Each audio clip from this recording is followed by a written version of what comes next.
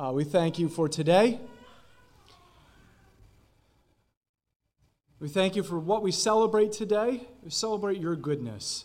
We celebrate your faithfulness, both in our lives personally and the life of our families, but the life of our church as well. You have led us through some difficult times. You have provided for us through difficult times. You've protected us. You've guided us, led us, and we're grateful for that. Thank you for being so good to us here. We don't want to take any of it for granted. We thank you most of all for who you are, the salvation that you give to us through Jesus, and your word. That is, so many churches or people are just tossing the Bible out the window as irrelevant, disconnected, meaningless, not the actual Word of God. We thank you for the treasure that it really is. God-breathed, given to us as a gift, a treasure that reveals who you are, what your relationship is with us, how we can be restored to you, and the hope we have in you, both in this life and for all of eternity. And pray that you bless this time, that your word would go forth, that your spirit would move in hearts. And I pray all these things in Jesus' name. Amen.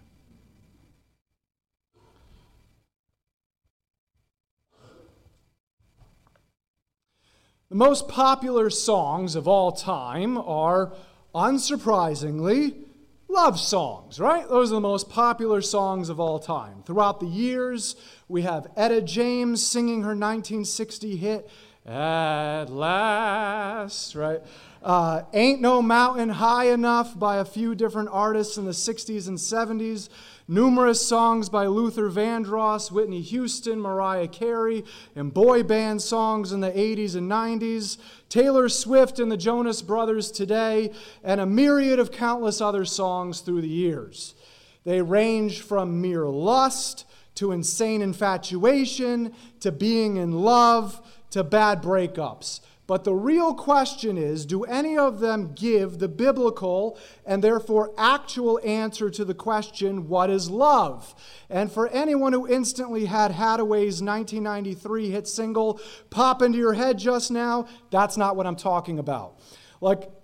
Okay, some of you are looking at me with completely blank stares. That's okay.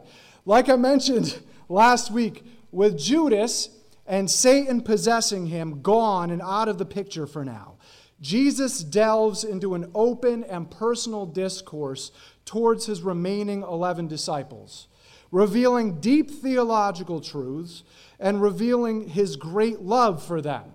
It's that great love that Jesus just scratches the surface of in verses 33 through 34 that we're picking up with this morning. So if you brought your Bible with you, please turn to John chapter 13. We're going to be in just 2 verses this morning, but there's some of the most famous verses in all of Scripture, and I might add, some of the most widely cherry-picked and ripped out of context verses there are in the entire Bible as well.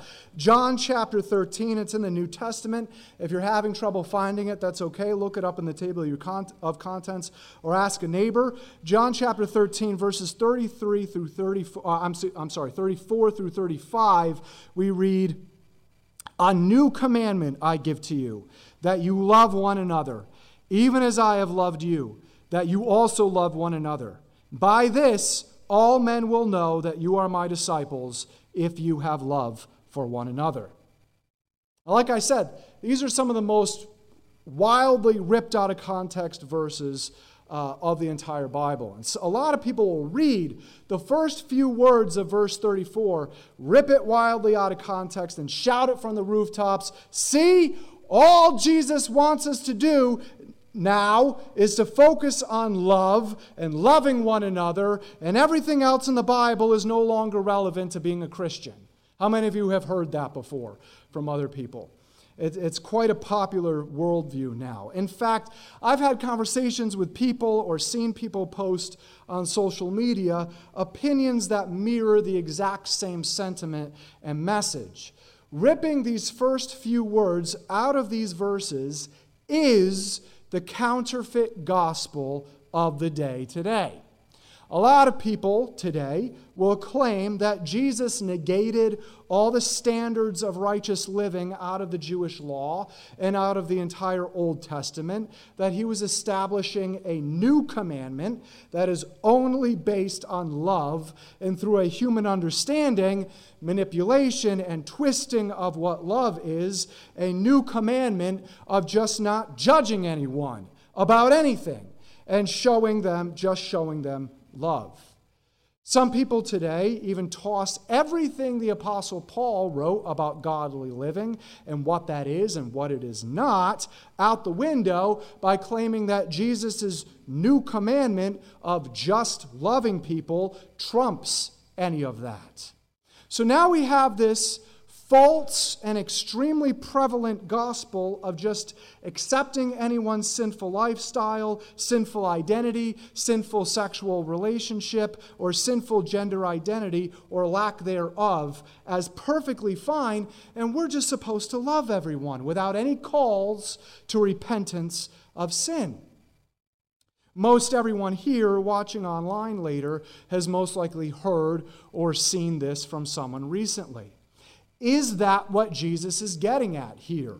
Is Jesus tossing all the standards for godly living from the Old Testament or negating any other standards for godly living from the New Testament out the window by giving a new commandment to just love everyone? You've probably picked on already from what I've already said that absolutely not. That is not what Jesus is talking about here. So what is Jesus getting at by declaring to his disciples in verse 34 that he is giving them a new covenant, a new commandment rather? In the context in which Jesus is saying this, as one biblical scholar points out, this commandment to his disciples that Jesus gives here is only new because his death and resurrection, bringing about salvation from sin and adoption into God's family and the creation of his church, made up of both Jewish and Gentile disciples of Jesus, will be new. In other words, Jesus is not negating or trumping any other commandments for what God's righteous standards for living for the follower of Jesus are. He's adding to that a declaration for how he wants his new universal church to relate to one another.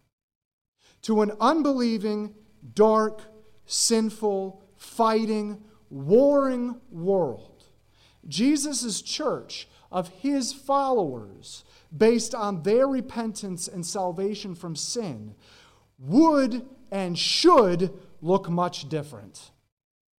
What should and would mark and set Jesus' church apart from this selfish, proud, backbiting, self-promoting, and fighting world, as he says here, is their love for one another. But again, this isn't a human understanding or a human definition of what love is, of what love should look like. Jesus is very clear about that here as well. We have no right, believer or not, as humans, to come up with our own human definition of what Jesus meant when he said to love one another. So, what is Jesus' definition of what that love for one another as his disciples should be and look like? Well, we have that definition in verse 34 as well. Love one another, what? As I have loved you. That's it, right there. It's as simple as that. When one actually reads through what Jesus did and said throughout the four Gospels, and doesn't lazily place hearsay or what they want it to be over what Jesus actually did and said throughout the four Gospels, and not cherry pick and rip wildly out of context specific verses, what do we see? Do we see Jesus just letting people's sinful lifestyles go, not calling them to repentance of their sin, and just loving them for the sake of loving them? Do we see that? No, not at all. I hope you don't see that, or I have not been doing the job God has called me to do.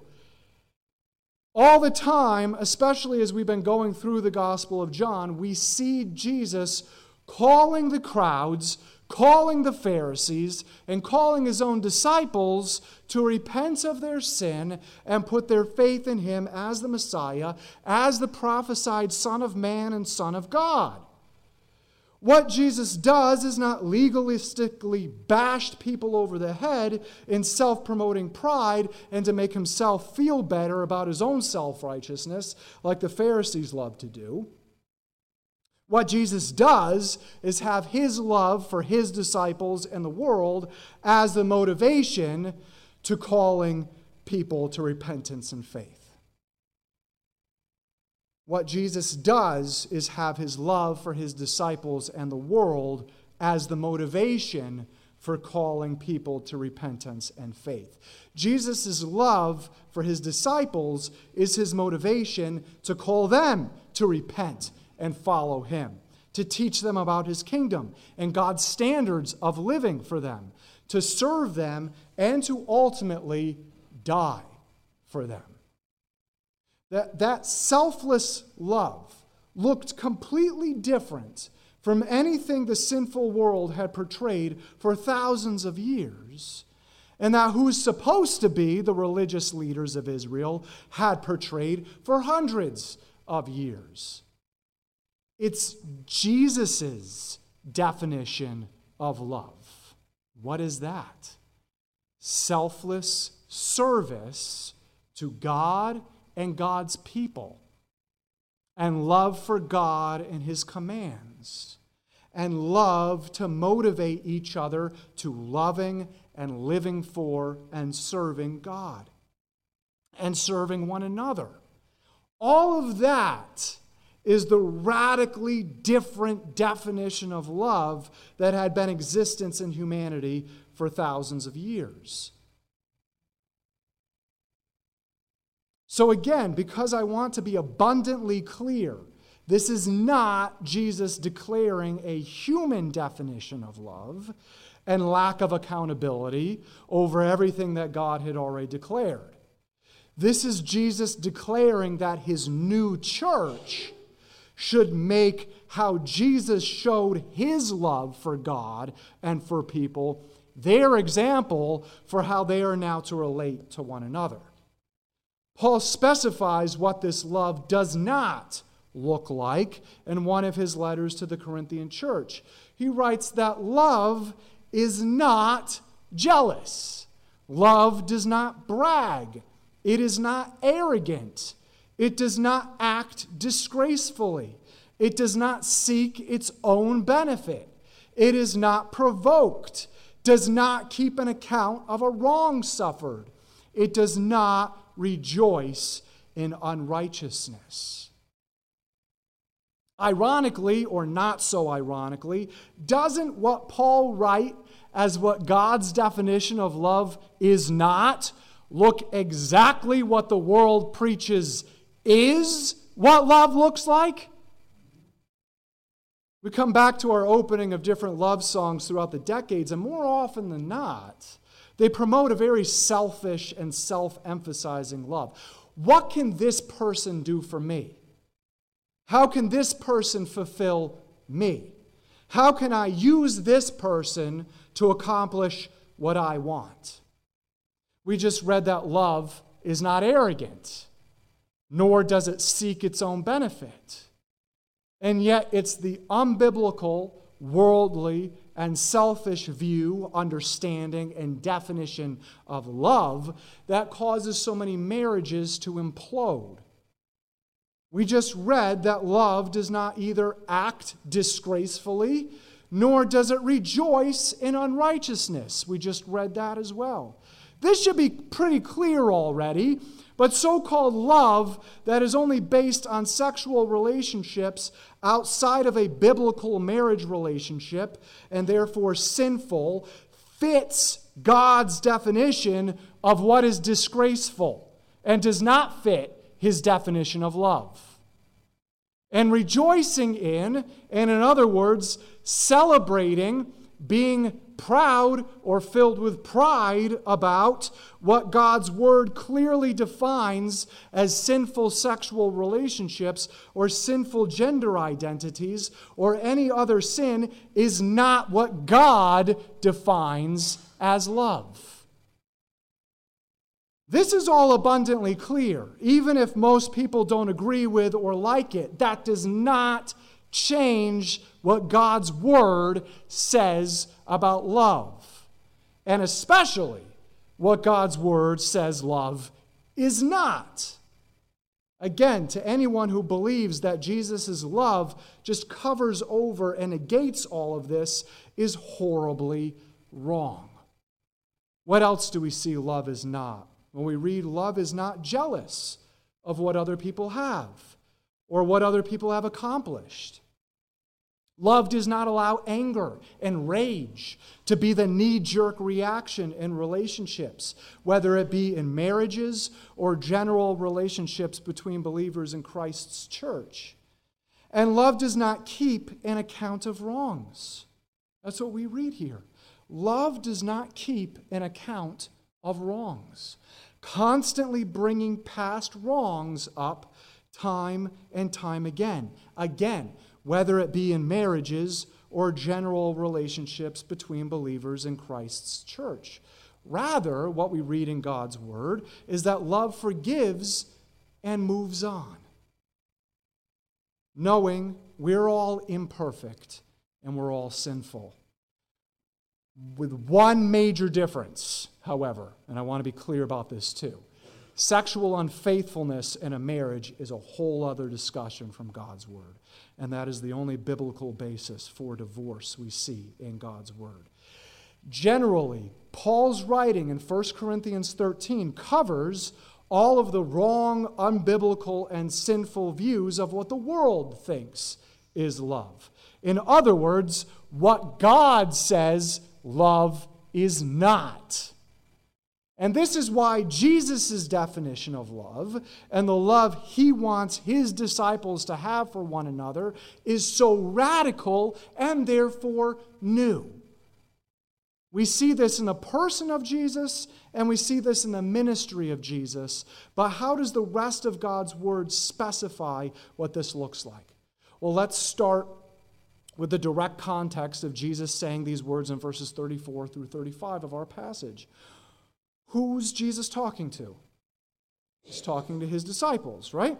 These 11 disciples and other followers of him, indeed the 120 total of them, gathered together in the upper room on the day of Pentecost 2,000 years ago when the Holy Spirit was permanently poured out on them, were the first members of the first church. So what other instruction do we find about Jesus' love that is supposed to be lived out and seen in his church?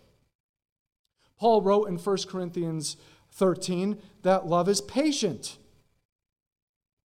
This goes hand in hand with what Paul writes to the Colossian church when he says, "So all those who have been chosen of God, holy and beloved, put on a heart of compassion, kindness, humility, gentleness," and there's that word again, "and patience, bearing with one another and forgiving each other, whoever has a complaint against anyone. Just as the Lord forgave you, so must you do also. In addition to all these things, put on love." And this is God's definition of love, which is the perfect bond of unity. Such beautiful words, right? As Christ's body, we are to take off the old self of selfishness, pride, and self-promotion, throw that away, and put on the new self of Jesus' love. Paul says to the Colossian church that this means putting on the new heart of compassion, of kindness, of humility, of gentleness, and of patience. It's caring for one another, going above and beyond to show kindness to one another, putting aside our own pride, putting aside being offended by something a brother or sister said, or being rubbed the wrong way by something a brother or sister did, and living and showing humility towards one another. It's responding to one another with gentleness, relating to one another the way Jesus deals with us and our shortcomings and our failures, and how Jesus gently leads us to his truth and his way of living. It's being patient with one another, giving one another the benefit of the doubt, knowing we all have faults, we all have shortcomings, we all have imperfections, and bearing with one another in that patience, humility, and gentleness. Jesus also instructs in Matthew that if someone has sinned against us, we should go to him or her privately, and combined with Paul's instruction with humility and gentleness. It should ultimately lead to forgiveness, as Paul writes in Colossians 3, knowing that Jesus has forgiven us for all of our faults, for all of our offenses, for all of our sins. More often than not, the offending person didn't even realize what they said or did, what the offense was of what they said or did. And once it's brought to them, if led by the Holy Spirit, is more than contrite about it, and both people can now move on. This patience, humility, gentleness, compassion, and treating each other as we would like to be treated in any given situation, Jesus' words again, as Jesus also commanded, all goes into God's definition of biblical love.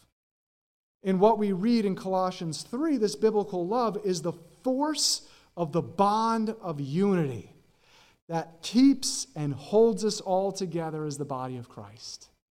We all come from different backgrounds, past sins, ethnicities, different things that are about us. But Jesus' love and the love of the Holy Spirit is the power that binds us all together as one body of Christ. It's what holds us all together no matter who we are, what our pasts are, where we came from. There are a couple of other aspects of this biblical love that holds us all together. Another aspect is to still hold to and instruct the truth of God's Word, its instruction on who He is, how we are to relate to one another as His church, and how we are to live in obedience to His commands for righteous living in love. In fact, in the same chapter of Colossians 3, Paul includes, "Let the word of Christ richly dwell within you, with all wisdom, teaching and admonishing one another, with psalms, hymns, and spiritual songs, singing with thankfulness in your hearts to God." Ephesians 4:14 through 15 tells us, as a result, we are no longer to be children tossed here and there by waves and carried about by every wind of doctrine, by the trickery of people, by craftiness and deceitful scheming, but speaking the truth in love. We are to grow up, to mature in all aspects into Him who is the head, that is Christ. That's the whole church. All of us growing up, all of us maturing in our faith and walk with the Lord. All of this biblical instruction in love and the gentleness, humility, compassion towards each other leads to and goes hand in hand with this. Therefore, encourage one another and build one another up, just as you also are doing. Look for ways to go above and beyond to encourage a fellow church family member and build one another up as the body of Christ as a whole is built up. Lastly, this gentleness, humility, compassion, and patience is seen most often and best in serving one another as the body of Christ.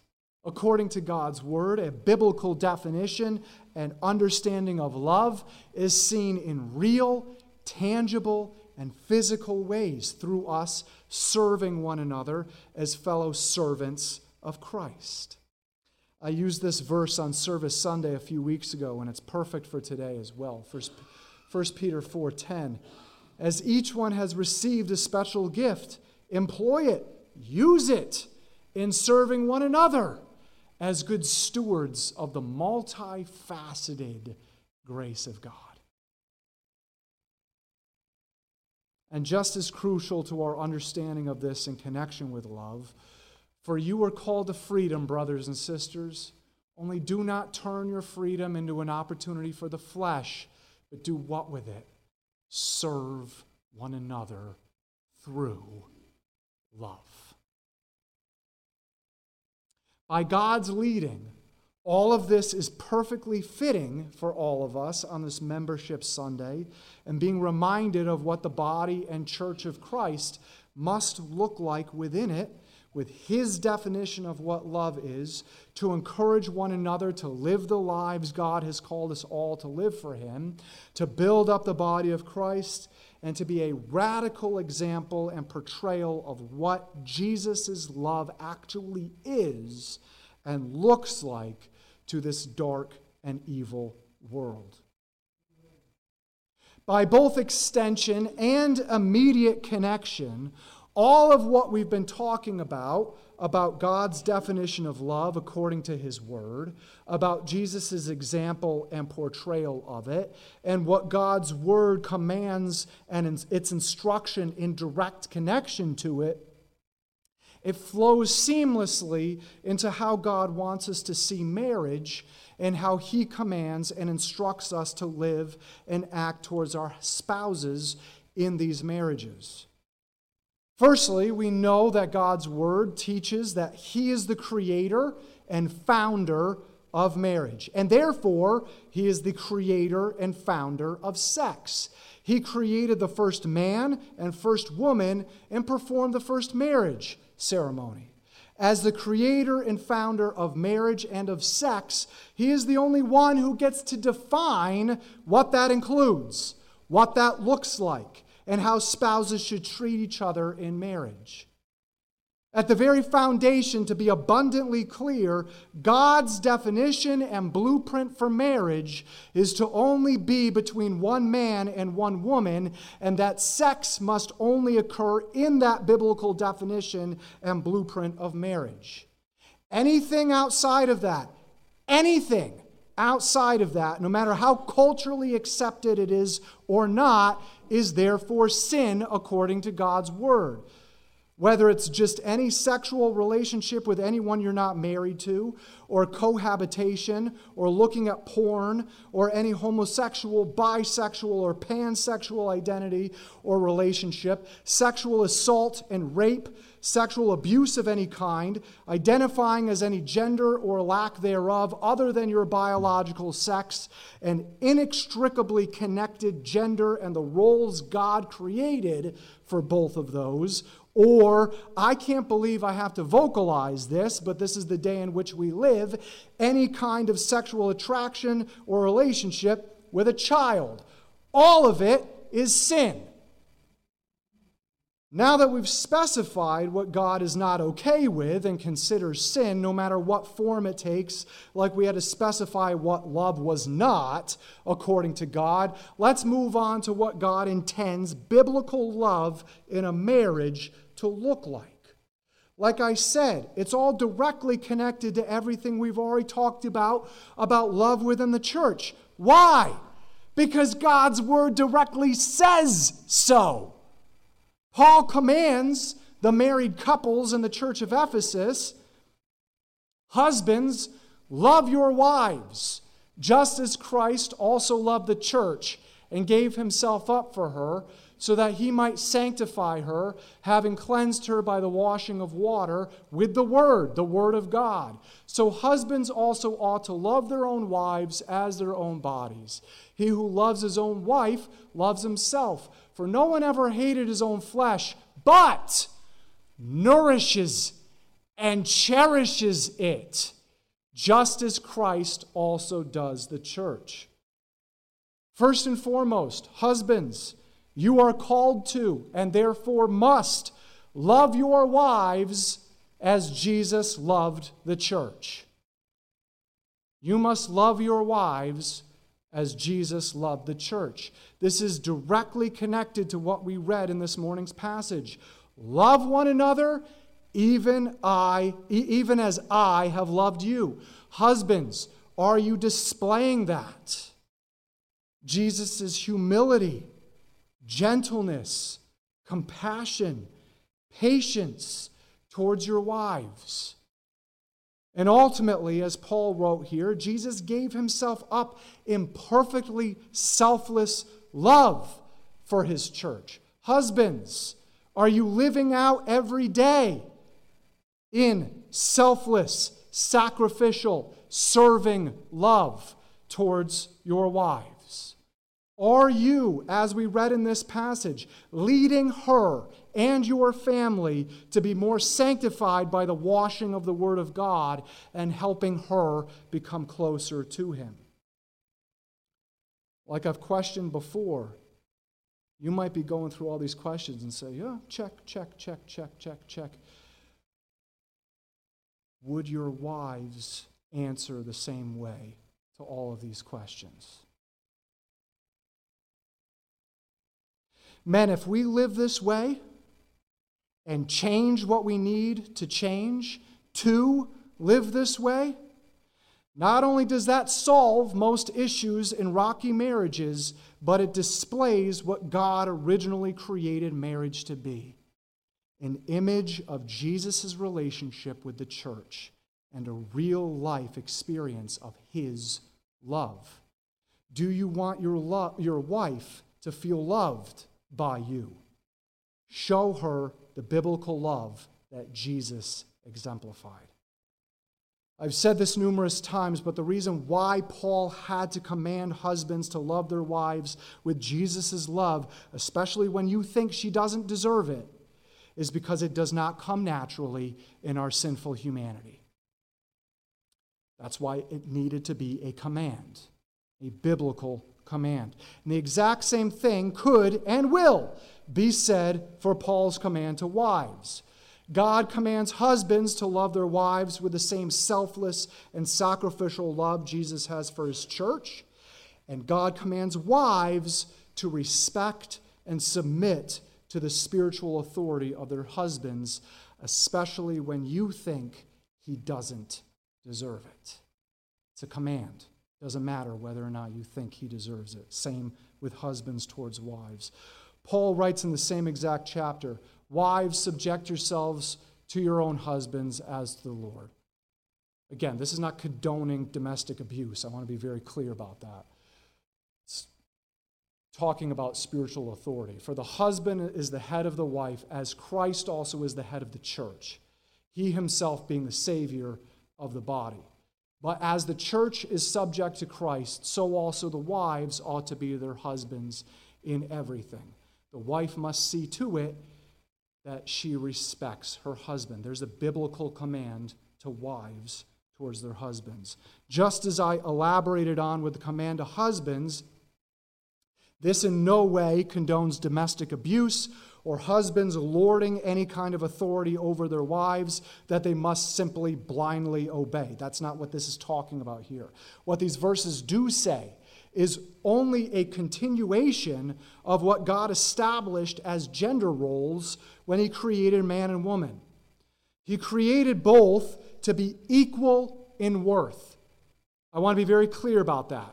God created man and woman to be equal in value and worth. That's why He created Eve out of Adam's rib, to show that He created them both in His image and with equal value and worth. What God did do, however, is create man first, to show that He had created him with the position and responsibility of being the spiritual authority over his family. This is not a position to be coveted, since every husband and father will have to stand before Jesus Himself and give an account for how he fulfilled or did not fulfill that position. That position of spiritual authority also includes the role of protector. Men, you are to protect your wives and protect your children. He is supposed to protect his wife, protect her soul, protect her body from spiritual and physical harm, and lead her to spiritual and physical well-being. Because of this, the wife is freed from the burden and responsibility of being that spiritual authority, to support and come alongside her husband, and with respect, and as God's word commands, help him be the best spiritual authority he can be, both for her and their family. This is why God said to the woman, when he cursed Adam and Eve and kicked them out of the garden, you're going to keep trying to usurp that authority for yourself. But that's not what I created for these gender roles. I created man to be your husband, to be your spiritual authority. Similar to what I asked the husbands, wives, are you doing that? Are you respecting and submitting to his spiritual authority? Are you living that out? And would he say the same thing? See, what this is a mutual goal between husband and wife. And that goal requires the husband love his wife as Christ loved the church, and the wife respect her husband in the position God created him to have. And in direct connection with all that we've already covered, the husband must love his wife by selflessly serving her day in and day out, and the wife must respect her husband by serving him day in and day out, and neither living or acting towards each other out of selfishness or pride. A mutual serving of one another. The question is always raised, what if one of the spouses is an unbeliever? Does that change how the believing spouse is to act and live towards the unbelieving one? No. God's word gives instruction for that scenario as well. Paul writes to the Corinthian church, but to the rest I say, not the Lord, that if any brother has an unbelieving wife and she consents to live with him, he must not divorce her. And if any woman has an unbelieving husband and he consents to live with her, she must not divorce her husband. For how do you know, wife, whether you will save your husband? Or how do you know, husband, whether you will save your wife? If you as a believer love your spouse the way God tells you to, that displayed biblical love could very well be the one thing that eventually leads them to also put their faith in Jesus. As Paul asks these rhetorical questions, you have no clue. You have no clue what God's plan involves. Biblical love in that marriage is just as important. Jesus told his disciples in our passage this morning to love one another even as he had and would go through to love them. And through that witness, show this dark and evil world what true love really is. It's not what they think it is, and most often not what they sing about or promote. We've delved into what God's definition of and Jesus' portrayal of love really is. And the shortest definition and understanding is this: true love, according to God's word, is selfless and humble service. That's what true love, according to God's word, is. Selfless and humble service. I know we covered a lot today, and you could hear a pin drop in here today. Maybe not because it's carpeted, but you know what I'm talking about. I think we all have a lot to think about, right?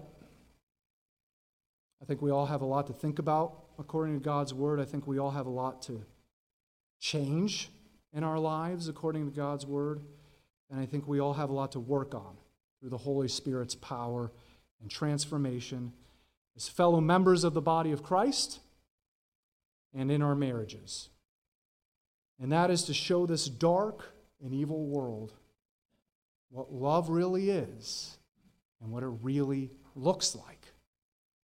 It all rests, it's all founded upon, the foundation is this: Jesus. his commands and his perfect example of selfless and humble service and sacrifice. A new commandment I give to you, that you love one another, even as I have loved you, that you also love one another. By this, all men will know that you are my disciples, if you have love for one another. Let's pray. Heavenly Father, we thank you for this difficult but necessary and required message from your word about what love is not, especially in connection with this world and our own selfishness and pride, and what true biblical love really is. Gentleness, humility, compassion, patience. Loving as Christ loved the church, and respecting. Lord God, I pray that you would give us all the power and strength to do what we need to do, to clean up what needs to be cleaned up, to change what needs to be changed, to get things right, whether it's between one another and before you, that we may all, as your word says, grow up, continue to grow up, and continue to mature in the faith that you have given to us and the walk that you are leading us on with you. And I pray all these things in Jesus' name.